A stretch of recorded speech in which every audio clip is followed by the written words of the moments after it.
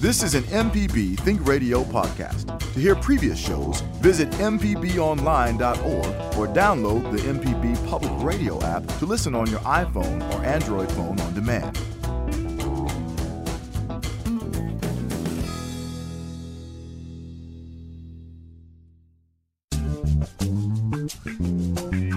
From MPB Think Radio, this is Now You're Talking. It's the show about the most interesting people and stories of Mississippi. I'm your host, Marshall Ramsey. I am editor-at-large with Mississippi Today. You can go to MississippiToday.org, check out my cartoons, and a lot of great reporting as well. Well, 'tis the season to be thankful. Lost between Halloween and Christmas comes the holiday known as Thanksgiving. But many are struggling this year to have enough to be thankful for, and Stew Pot always does a great job filling that need. And we have its executive director, the amazing, the Reverend Jill Barnes-Buckley, is here joining us today to tell us how Stew Pot is stepping up to help those in need. Of course, if you want to be part of the conversation today, you can give us a call at 877-MPB-RING. That's 877-672-7464. Or you can always drop us an email at marshall@mpbonline.org. We might even read it. You never know. Before we get to Jill, of course, can't wait to talk to Jill. Java and I are going to be discussing this weekend's important events. Java, you and I were just joking about that with Jill, that like, what did we do this weekend? I don't remember. And I mean, I did a lot. Sometimes you have to rack your brain. It's called, as my wife likes to call it, mommy brain. It's called having kids, and you tend to forget things. But you and I both did a little bit of football action this weekend, went to games, and that was fun. Yeah, it was fun. I made my way over to Veterans Memorial Stadium. Jackson State pulled out another great win. It was actually high school and community college day. Sweet. So hopefully we had some future Tigers in attendance at the game. But we blew out Texas Southern by 20 points. And we are 8-1, so I'm happy. I tell you what, the Deion Sanders experiment has paid off well. And by the way, was he at the game? Did he? I mean, because I know he's been sick. Yeah, no, I don't think he was at the game. I don't remember exactly what it is, but I think it's something with his foot. He had some type of surgery because he's been riding around like on a big scooter. Oh, okay. For a while. But I think the doctors told him you have to sit down. I wonder if he had that Aflac policy that he always talks about with with Saban in the commercials. Those commercials are cool. I like seeing him and Nick Saban. Yeah, it kind of livens Nick Saban up a little bit. That is true. Yeah, because he's a pretty dry guy as well.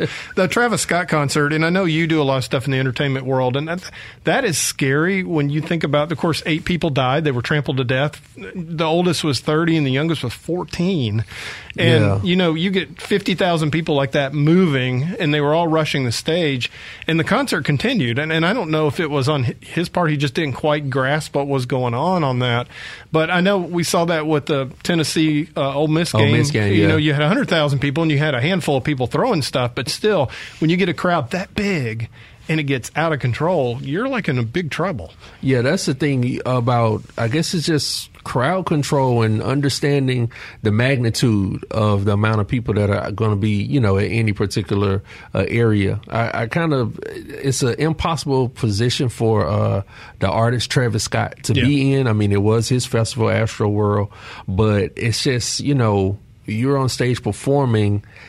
These things need to be taken care of beforehand. Right. So you won't have to have those in the moment, which are really hard to pinpoint, type of actions. Well, I'm so old. I remember when the Who had trampling back in the 70s. It was like several people died on that. It was in the early 70s, like 1973, I think. I may be wrong, but I was really young. But that was the last time I remember something like that happened in a concert, and here it happened again. And now you would think that we've learned, and all these years later we know how to do security better. So I don't know. Definitely the prayers go out to the family. I think it was like 25 were injured and hospitalized, and there were people that were having heart attacks, and then they were dropping and being trampled. Yeah, my wife, she's on Twitter a lot, and people were, kind of live tweeting, just trying to get any assistance, because it was, especially in the moment, it was pretty horrific. Yeah, pretty scary. And seeing that video is chilling as well. Reading a really good book right now. I just want to give it a quick shout out. It's called Dear William, A Father's Memoir of Addiction, Recovery, Loss, and Love and Loss. And it's by David McGee, who who lives up in Oxford, and David is he's a really good guy. And I'll tell you a little bit about him real quick. He's executive director of the Institute of Advancement at the University of Mississippi. It's a role he started after helping create and launch the William McGee Center for Wellness Education at the university, named after his late son, William, who, that's Dear William on that, who died of an overdose, which is every parent's nightmare. And here's a young man who was an honor student, ran track at Ole Miss, had everything in the world going for him, great family and everything else, but got addicted to drugs and then, of course, ended up having an overdose. But David writes a really powerful narrative about his own life, and he's very raw and very honest about it. Folks, I got to tell you, it's 256 pages. I literally sat down and almost got all the way through it in one shot last night until I finally fell asleep. But it is such a very powerful book, and it's one that I think parents, particularly the kids, and I know I've got teenagers that I needed to read this because it made me realize I need to get my own stuff together, because at the end of the day, Jill and I were talking a little bit about they've got a fantastic fourth grader, and we're talking about kids and how do they learn and everything like that. Well, a lot of times kids learn by watching you, and it's amazing. But the book is Dear William, A Father's Memoir of Addiction, Recovery, Love, and Loss by David McGee. Get a chance to get it. They, of course, obviously have it at all the great bookstores all across the state of Mississippi. But David's a good guy, and maybe sometime we can get him on the show and talk to him a little bit about this. But just an incredibly powerful book, and one that I haven't read a book in this long that I just absolutely I cried during it.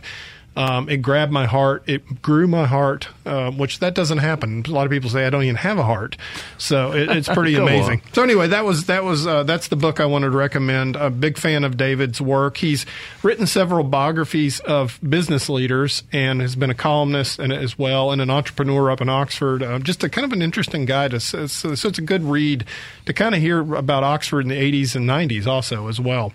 So that was good. And Friday, I had the most surreal, out-of-body, weird experience. I'm still expecting people to tell me that it was a dream, but I ended up on a stage in front of hundreds of women with Jenna Bush Hager, the granddaughter of George H.W. and Barbara Bush, the daughter of George W. Bush, and, of course, the correspondent on the Today Show.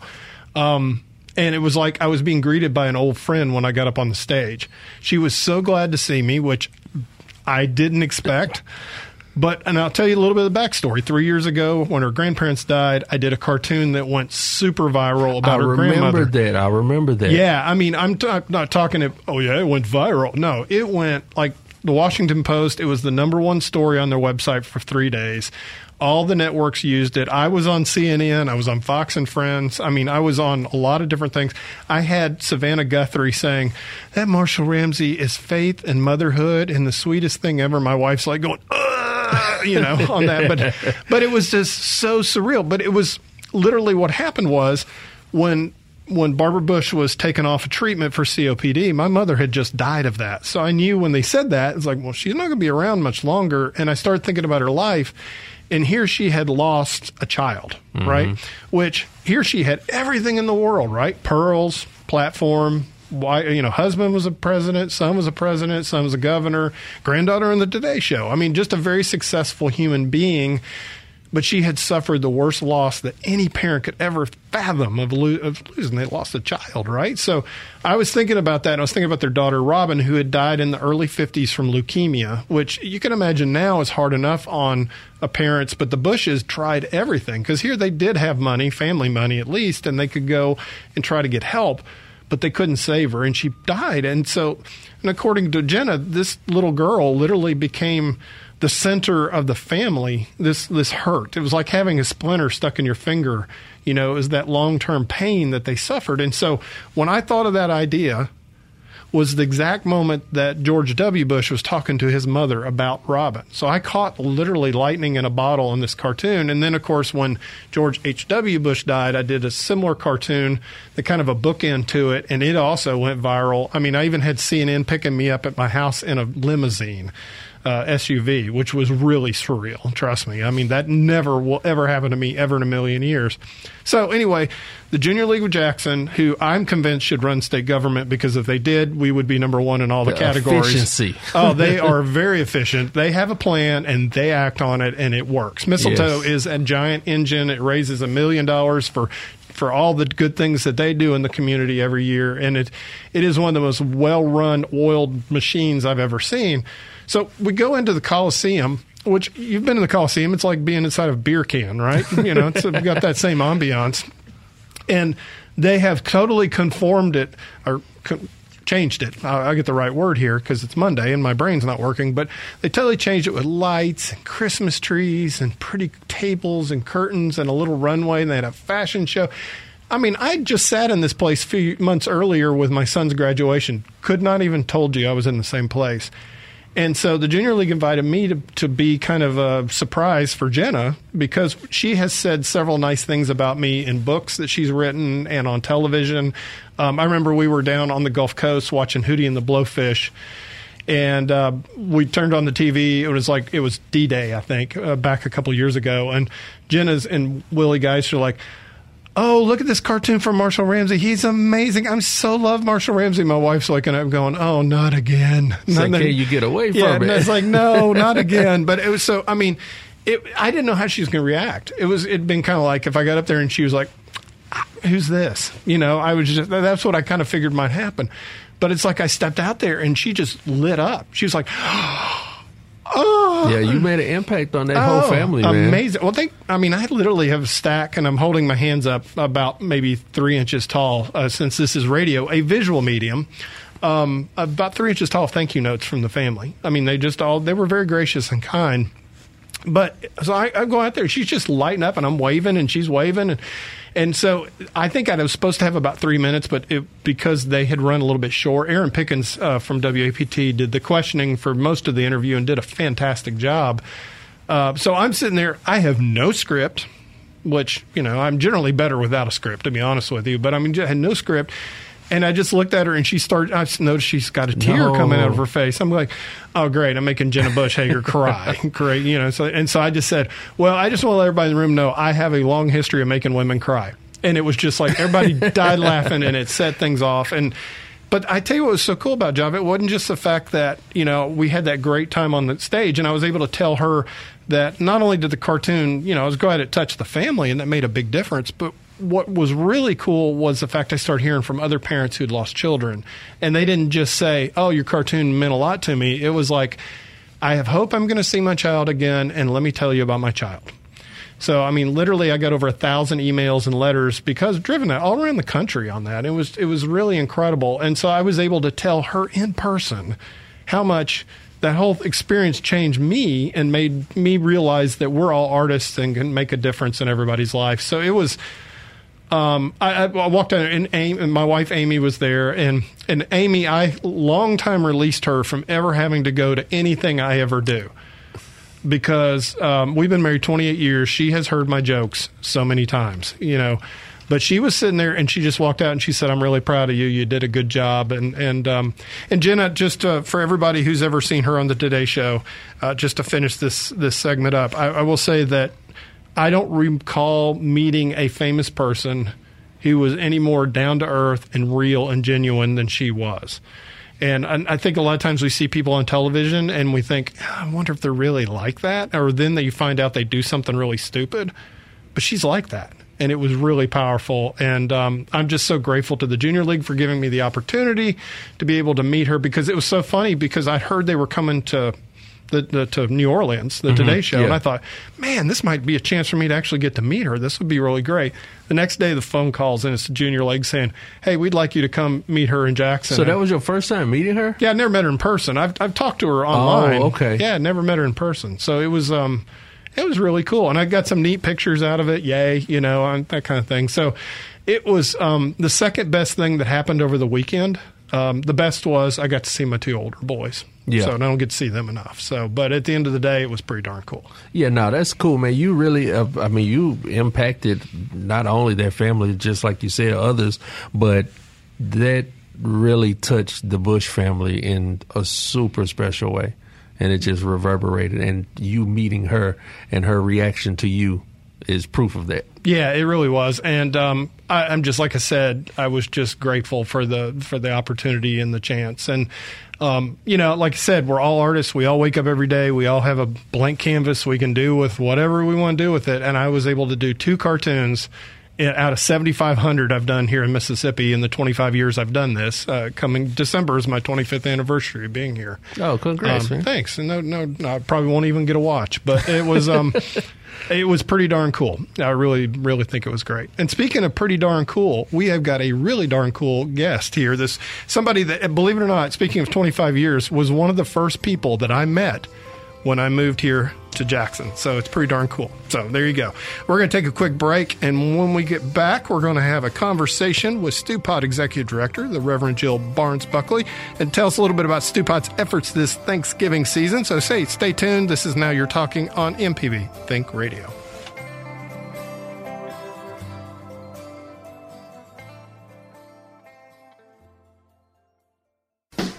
Hey, this is Larry Morrissey with the Mississippi Arts Commission. I'm one of the hosts of the Mississippi Arts Hour, the arts interview show on Think Radio.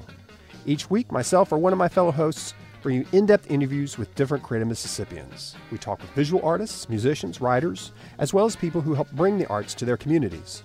We hear about how each artist learned their craft and get some insight into their creative process. You can hear the Arts Hour every Sunday at 5 p.m. on Think Radio, or listen anytime by subscribing to the show through your favorite podcasting app.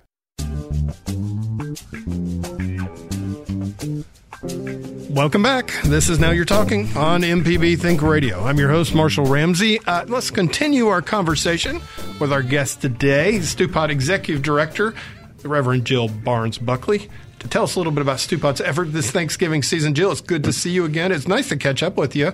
Like I said, I think literally you and Paul, your husband, were probably some of the first people we met when we moved to Jackson 1.5 million years ago. And you haven't changed. So I just want to let you know, is it true that you drink formaldehyde every single day to not age?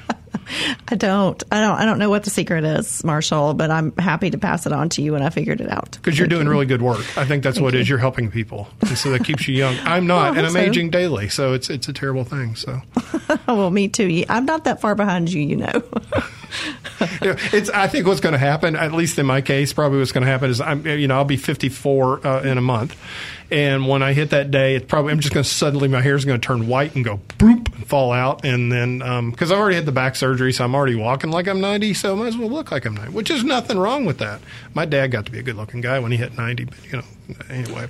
Thank you for being here today. It's always a pleasure to be here. Thanks for inviting me. Oh my gosh. Always good to see you. And, I love, of course, I knew you back before you went to school to become a reverend. I knew you back before the Stewpot. You've, done 5 years now you've been at Stewpot? Yeah, this is my 5th year as the executive director. Wow. Mm-hmm. It's gone by quickly. Okay, so 25 years ago, did you ever think, you know what, I think someday I'm going to be head of Stewpot? I didn't think that 5 years ago. So it was as much a surprise to me as it was probably to anyone else. There are probably a few people who thought it would be a good idea, at least the search committee for the executive apparently director. They thought it was a good idea, yeah. But actually, I wrote them an email, all the people I could remember being on the search committee, I wrote them an email on October the 30th, reminding them that it had been 5 years since my interview and just saying thank you for giving me a chance. Yeah. Because every year when that rolls around, I think about them and I think about that interview and I think like, wow, am I really doing this? It's kind of that surreal out-of-body experience like you were talking about with Jenna Bush Hager, is that it's such a privilege. And I had no idea that I would be capable of it, but I've had a lot of people who have really come alongside and helped just because they love Stewpot. Some people love me, but a lot of people love Stewpot. And so it's been an extraordinary experience of just watching how the community can come together to support a really good effort. Yeah, I remember it was the church we joined when we first moved here really supported Stewpot a lot. We went, time. We did a lot of volunteer work there and so forth. And I just really kind of fell in love with all the work that you did back 25 years ago. And what the work they've done. It's just an incredible concept, and it's one that has changed and evolved and grown. But I think about your 5 years and the last 5 years and some of the challenges you faced, particularly in the last 2 years. You probably never would have seen any of this coming. No, I mean, really, no one did. I mean, everybody really has had to reach deep over the past couple of years to make the necessary changes. And Stewpot is definitely one of those places where we had to get really clear about what we can do and what we can't do. I consider it a great honor to have been at Stewpot during this time because it was trying, but it really was an opportunity to see just the best of all of our staff who showed up with the same compassion and courage and commitment every day that they have, the whole time. But it was just an extraordinary time. But also to see how the community responded, because Jackson and the Jackson metro area is extraordinarily generous. Yeah. And the way that I think about Stewpot really is neighbor helping neighbor. So Marshall and Java, I suspect. Oh, no, we would never help each other, would we, Java? Well, I suspect that if y'all had more time on your hands, you weren't working full time and taking care of families, that you would be at Stewpot helping your neighbors. But there's a lot of folks who just can't do that, but they're counting on us to do it. So it's kind of a pass through. So we are the ones who you give us the blessing to pass on to others, and that's our job. It's our job just to pass it on. And so we just witnessed a lot of miracles at Stewpot because of generosity, because of the way that things can multiply when they're given for the right reason. So it's an extraordinary place. I think for many, many years, it was always fun when I would actually draw physical hard copy cartoons. Then if a politician wanted it, I'd make them cut a check to Stewpot. We appreciate that. You can still do that if you would like. No, I just don't have an original anymore, so it's a little harder to do. I can't just hand over my iPad to them and do that. Would be harder. But that said, but it still was fun. It was fun, to be able to help. And I'm not giving myself a halo here, but it was just fun. There were some politicians, it was just fun to make them write that check to Stewpot. That was kind of my kind of joy I got out of it a little bit. Tell us a little bit about what did Jill do before that she went to Stewpot? Because some folks may not know a little bit about your background. Well, actually, I worked at Stewpot in the late 90s, and I was the first ever director of volunteer services. So Stewpot, my experience at Stewpot really kind of set the trajectory of my life, which makes it really appropriate that I kind of came back to offer some of my skills and a lot of my passions and energies to Stewpot. But I was the director of volunteer services. Then I went to school at Boston University School of Theology to get my Master of Divinity. But then I worked as an associate pastor at Northminster Baptist Church, where I was ordained and did a lot of work with the community. So, I mean, it is still a walk in faith, though, every day, going and help folks. Yes, it is. Definitely. Yes, it is. So really, honestly, they knew about you when the search committee came around. It's like, oh, yeah, that Jill, what's her name? I can't remember. But anyway, she was really good at helping with the volunteers and doing stuff like that. Tell us a little bit how you've changed in the last 5 years since you've done this. Wow. So I think that I remember actually at the end of the very first year of leading Stewpot that the board asked me this question. And my gut response was, I'm a lot more resilient than I thought I was, because one thing I had to do was learn how to accept the mantle of leadership. I'm very much about let's all get in there and work together and make it happen. But there are certain things that I had to just kind of say, oh, wait, I'm the one who needs to make that decision now. And that's my responsibility, and I'm accountable for that. So I think hopefully I've become better at leading. I would say that I feel like I have at least for now, just a deeper well of compassion, both for not just for the people who come to Stewpot because they need food or clothing or shelter, but for people who come to Stewpot for other reasons because they have a need to serve.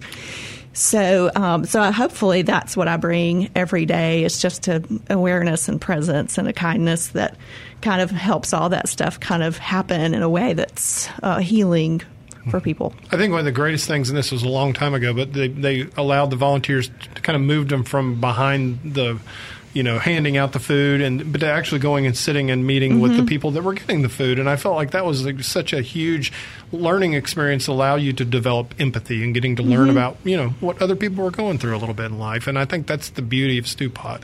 Yeah, thank you. I agree. We just this past week, for the whole length of the pandemic, we've been giving people to-go plates, pass through to go, and you can go, eat it outside just to keep everyone safe. And just last week, for the first time, we started allowing people the opportunity to sit down if they chose. So you can leave if you want to, or you can sit down and eat if you want to. And I was there most every day and encouraged all of our staff to sit down and volunteers to sit down and eat with folks.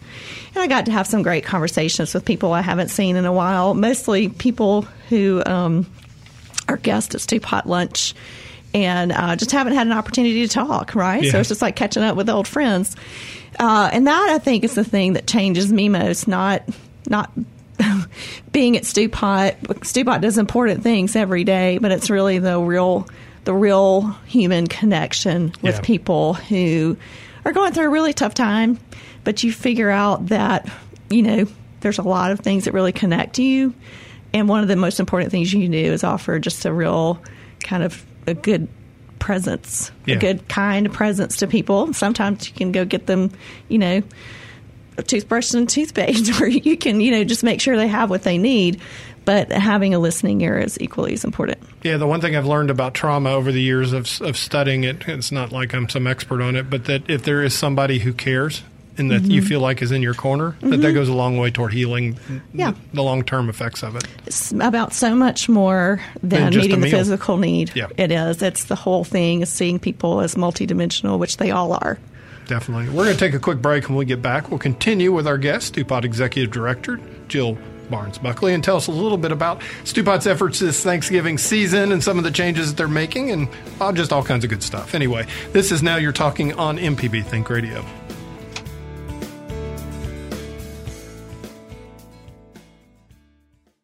Hi, I'm Jason Klein from Fix It 101. If you ever thought about changing the doorknob or fixing a leaky faucet, some jobs just aren't that difficult, and yes, you can do it. If you want to find out how to do those things, listen to Fix It 101, podcast everywhere. This is Now You're Talking on MPB Think Radio. I'm your host, Marshall Ramsey from Mississippi Today. Hey, let's continue our conversation with, of course, the Reverend Jill Barnes-Buckley, the Executive Director of Stew Pot, who's been there for 5 whopping long years now, which the last 2 have seen like 5 decades, I'm sure. But, we were just in between the break a little bit. I've always said that probably the 1 minute that you miss, usually some of the best conversations. You had a really good point about the pandemic, and we'll talk about the P word a little bit. That, your son, who's, he's 9, he'll probably be interviewed when he's 89 about what it was like during this time. I think about, because my grandmother was like 13 when the 1918 flu hit, or she's a little bit younger than that, but she remembered it. She remembered the fear and all the stuff that went on. She was telling me about that. But, yeah, it's pretty amazing when you think about it. So looking at the changes that Stew Pot's had to make in the last 2 years. Because you've had kind of a double whammy. You've had suddenly you have to follow all these guidelines, because what you do is an in-person ministry, obviously, and we couldn't be in person, So how do you deal with that? You have financial concerns, and then, the need is grown exponentially. How did you manage to juggle all 3 of those things? Well, as I mentioned earlier, we became very clear about what is it we could do and needed to do. Where do we spend our energy right now? Since last March, just had to make some quick decisions. We decided that probably the best place to spend our energies were around food and making sure people had enough to eat, around shelter, making sure people could still get out of the elements and have a place to be safe, and around kids and families. So we have an after-school program and summer camp that over the course of a year will serve nearly 200 kids and teenagers. So we just kind of rallied around those 3 things and kind of let some of the other things go for a little while. But we, in terms of like how did we do it, very carefully. Yeah. So we tried to be, Stewpot, we have a lot of staff members who have some kind of underlying health condition. Mm-hmm. But we serve a lot of people who have underlying health conditions, particularly through our shelters, through the Opportunity Center Day Shelter and through the Billy Brumfield Men's Shelter. And so part of our concern was, well, how do we do our best to keep them safe? We just had to have a lot of conversation, and probably like all institutions had to keep coming back to that conversation about every 2 or 3 months. Like, what are we doing to help make sure that we're safe and we're keeping other people safe? So we are still a masked campus, for example. Yeah. So we just assume that the ratio of people who are vaccinated is about the same as the rest of the state of Mississippi. And so we just don't want to take any risks. There are folks who have COPD. There are folks who have asthma and diabetes and are going through chemo and who have HIV. We just don't want to, and we don't want to put anybody at risk. And we have had so few cases. That's incredible. At Stewpot that it is really kind of remarkable. Yeah, definitely on that. How have of course, obviously, you have always been famous for having these wonderful, giant, in-person fundraisers. Mm-hmm. How did your volunteers respond, the local churches respond? What were some of the ways that you were able to kind of adjust to be able to try to get money to come in to be able to help you? Well, the sponsors for our events have been very understanding about not being able to have in-person events, but knowing that we were not only continuing our ministry, but we were under extra strain. And so the sponsors of those events were really like, we really want to support you anyway. Right. Although this year we've done a couple of virtual events, and we have one coming up this Thursday. Yeah, I was going to make sure that you told everybody about that one. So we've, like everybody else, we figured out how to do a few things virtually. But the Jackson community and our supporters have been incredible. People just know. People know that their neighbors are going through a hard time, and they want to know what they can do to help. And they know that Stewpot is one of those places where neighbors can get help. And so whenever we had a particular need, we would reach out to congregations, or we would just notify funders, and 99% of the time people were able to help us meet those needs. We also have been able to apply for some of that CARES Act money that came through, so that good. helped pay for emergency shelter, and we have street outreach workers now that can go out to people. That's been also really good to help us kind of tweak what we do to make ourselves more available. You were talking about your leadership, and obviously, even it's so hard because you can't set up policies because things wax and wane with this pandemic. 1 minute, the cases are down to, 100. That's great. Oh, let's back up to 1,800. We got the Delta wave coming through. But, you talk about your leadership, but this isn't something you're doing alone. You have a good team there, too, don't you? We have a fantastic team, and our board is fantastic. We have a lot of volunteers who, can show up still, even if they can't show up. They send goods to us, food and monetary donations. But our staff really has been incredible because, like all of us, last March, when everything started kind of falling apart, well, actually last April, we found out that my husband needed surgery, and then Benjamin went virtual, and Stewpot was kind of also going through a lot of change. And so it's just everything is happening at once. And that just wasn't my family. It was a lot of people's families. And so one thing that was just encouraging is like, we are going to help each other make it through. And that's how our staff has been. That's how, neighbors have been.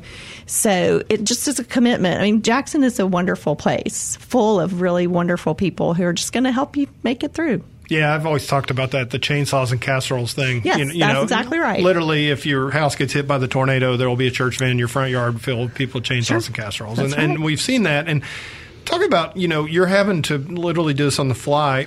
And now the pandemic, and I'm doing air quotes, is over, even though it's still going. But it's not as bad now. Thankfully, we're able to open up. We're able to go do some things. But there seems to be just kind of I don't know. I think we're all kind of walking around right now in a mental health type blah, you know. What are some of the things that you're seeing with the community and with people that are in need right now, post-pandemic, if we're truly in that? I mean, we may not get another wave tomorrow. You never know. Sure. Well, so the need for reliable sources of food continue, and shelter. One very interesting and unique thing, that happened in our shelter system as a whole, when the CDC released its guidelines for bed spacing for shelters, congregate shelters during the pandemic, it reduced the capacity system-wide. So not just Stewpot, but all the shelters. And so we're constantly figuring out how to make up the difference and make sure that, there is money out there right now to get people housed. Okay, well, how do we make sure that people who want to get housed and stay housed right now? Or, how do we make sure that there's enough beds? So like next week it's going to fall below 40s overnight. So how do we make sure there's enough beds for people to go to sleep in and stay safe, but not put anybody at risk because of the pandemic? Like, these are conversations that are happening, fortunately, between Stewpot and Gateway and Salvation Army and the city and, all the interested parties. So that's really given us an opportunity to get on Zoom and talk to each other and kind of find creative solutions.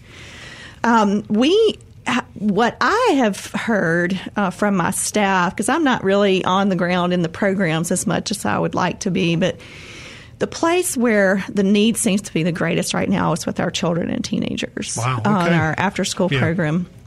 There's always a mental health crisis among people who are experiencing homelessness. But where it seems like it's really reigning right now is with children and teenagers. Really? And just needing some kind of that social emotional support. I mean, they need academic support, of course, always, but just figuring out, how to help them just get along with each other, how to help them kind of unpack what's been happening to them over the past 18 months or 2 years. And so that's where some of our concerns are right now. And that right now is the thing that we're trying to figure out how we're going to address. How are we going to help our kids and teenagers and their families who are already in stressful situations, right? Because they already have physical needs, which is why we know them. Right. How are we going to help them address some of those layers of need that are going to, that kind of thing will continue to impact them throughout their school history if we can't figure out how to address it, and we want to. I know, just little things. You can think about it. Like, for instance, my son's in the marching band, and half the band had never marched before this season, because of that. And then, my wife teaches K through 2 art, and you think about a lot of those kids that never even been to preschool. So you're dealing with kids that don't know how to interact and so forth. And I don't know about you, but I mean, I've been working from home a lot, and I've gotten really good at talking to my dog, and she talks back. But I'm not real good at talking with people anymore, except for this radio show, which I'm okay at. But I mean, you're just kind of like, I can't carry on the conversation. So it is kind of interesting watching that dynamic on there. Let me ask you this: when did you see a change in the people who were coming in? Was it people that maybe they were restaurant workers, maybe they were people that had lost their job because they everything had been shut down? Did you notice a change in your clientele a little bit? So we don't, especially for the community kitchen, but also for the pantry, we would only capture that kind of information kind of anecdotally. Yeah. But I'll tell you this, is that while we don't kind of have all that stuff written down or tracked, we did see an increase in numbers and people that we'd never seen before. Yeah. We had to figure out how to kind of shift and make sure we could do as much as was needed at that time. But yeah, I mean, the numbers have grown. Even and people have noticed this all over the city. The numbers of people who are experiencing homelessness have grown. Yeah. Part of that is because the shelters don't have the same capacity, but because there is more of a crisis with people becoming homeless, or even people who are coming to Jackson because Jackson has resources that other places don't. And I don't fault anybody for that. So again, it's about trying to figure out with all the pieces of the system, what part does Stewpot play? Right. And how can we play that part to the best of our ability? And how can we lean on the other agencies, the Gateways and the Salvation Armies and the city, and how can we make sure we're all in conversation and working together so that, we can kind of help solve the problems together as opposed to just being in silos. Definitely on that. What are you doing special this year for Thanksgiving? So we are, as every year, we are giving out our Thanksgiving baskets. Mm-hmm. We do this at Thanksgiving and at Christmas. Mm-hmm. Marshall, before the pandemic, we were giving out about 300 each holiday. Last year, we gave out 800 at each holiday. And this year, I posted something on Instagram and Facebook this past week that we had 500 people signed up. Since I posted that, we have signed up 100 more people. So we're going to be doing 600 Thanksgiving baskets, and that's entirely community supported. If you want to contribute to that, you can go to our website and give us money. You can go to Kroger and buy food and drop it off at Stewpot. We will be serving a Thanksgiving meal. Fortunately, because we try to help people have their own Thanksgiving meal in their homes with their own friends and family, it's not going to be as packed as what we might have on a regular day.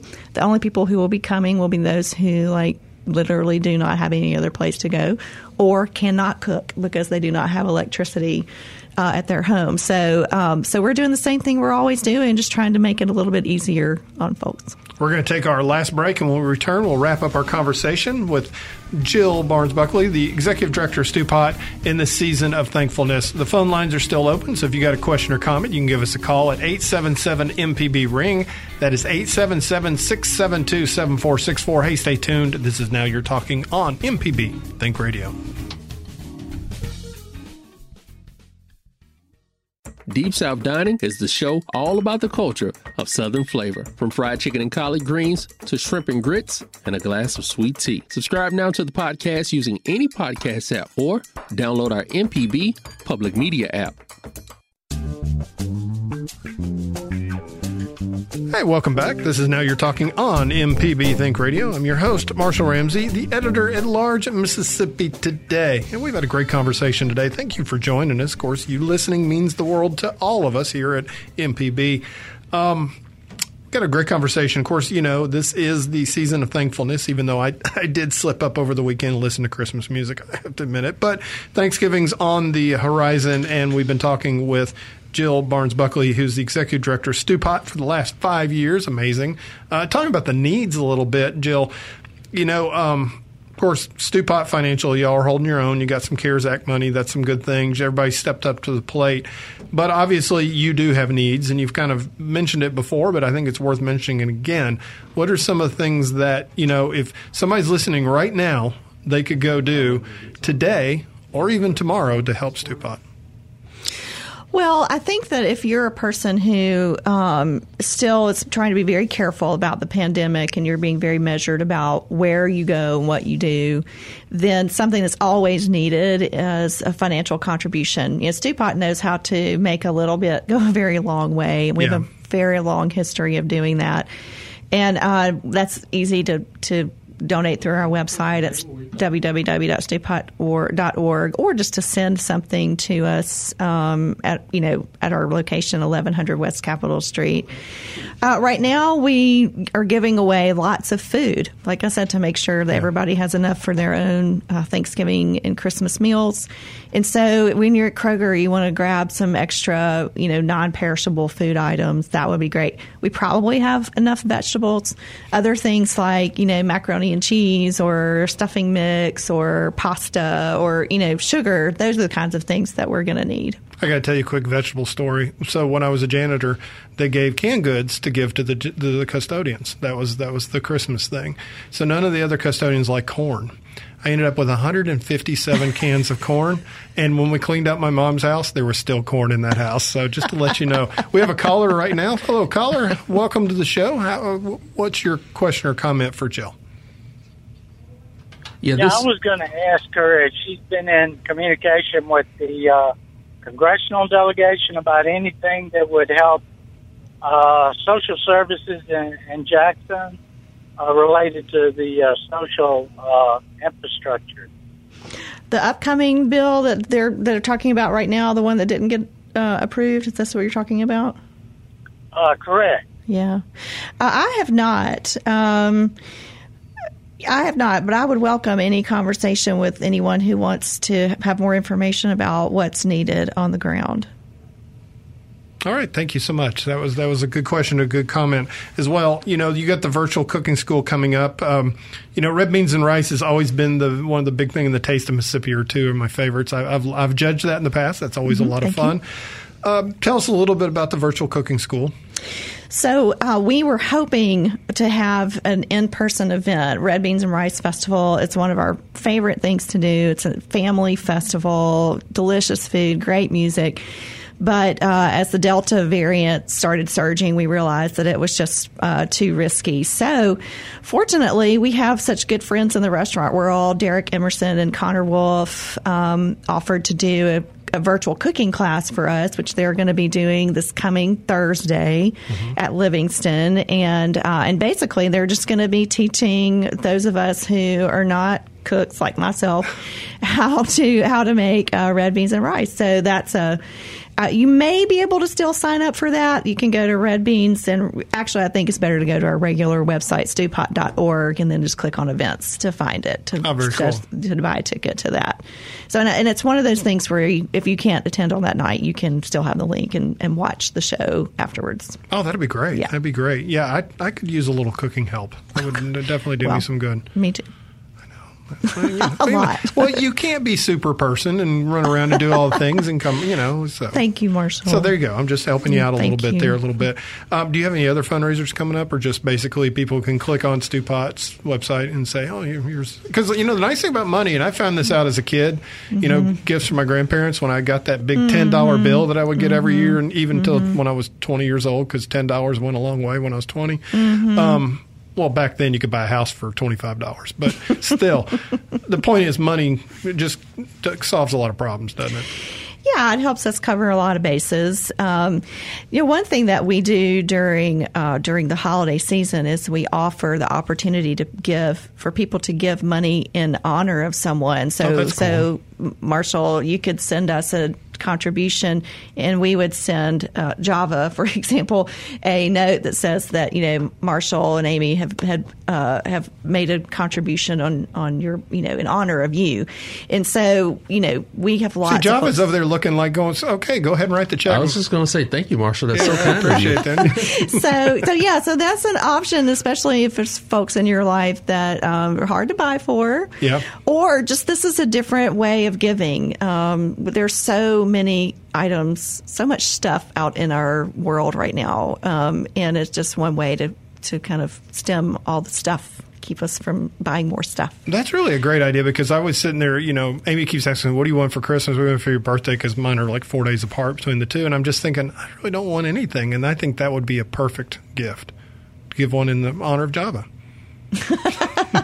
And I say I'll be looking for it. I'll be looking for that. John's like, I'm going to have to fill in as your producer more often. Thank you. That would be great on that as well. And, have you got any big plans for Thanksgiving?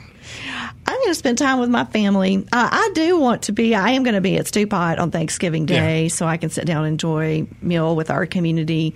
But I'm going to be with my family. Thank goodness. My entire family has been through COVID. I'm the only person in my family who has not gotten COVID. How did you manage that? I have no idea. And so, it's just going to be fun to be together without all that worry now that we're all vaccinated. What's the number one thing in the last 30 seconds that you're thankful for?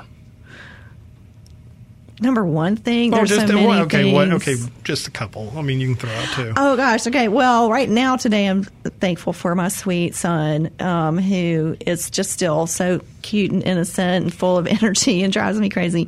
But he's wonderful, and I love being his mom. I am thankful also for Stew Pot. Stew Pot does a lot of really great things. We're not perfect. We will never be perfect. But because of the wonderful people who support us, including staff, we can do a lot of great things when we do it together. Website one more time? www.stewpot.org. You were perfect today. Thank you, Jill. Appreciate it. Thanks. All right. I want to thank you for joining us today. I want to thank our guest, Jill Buckley Barnes, the Executive Director of Stew Pot, talking a little bit about their needs. And remember to watch, maybe to check in, maybe to make a donation as well. Now You're Talking is production of MPB Think Radio, is produced by the incredible Java Chapman.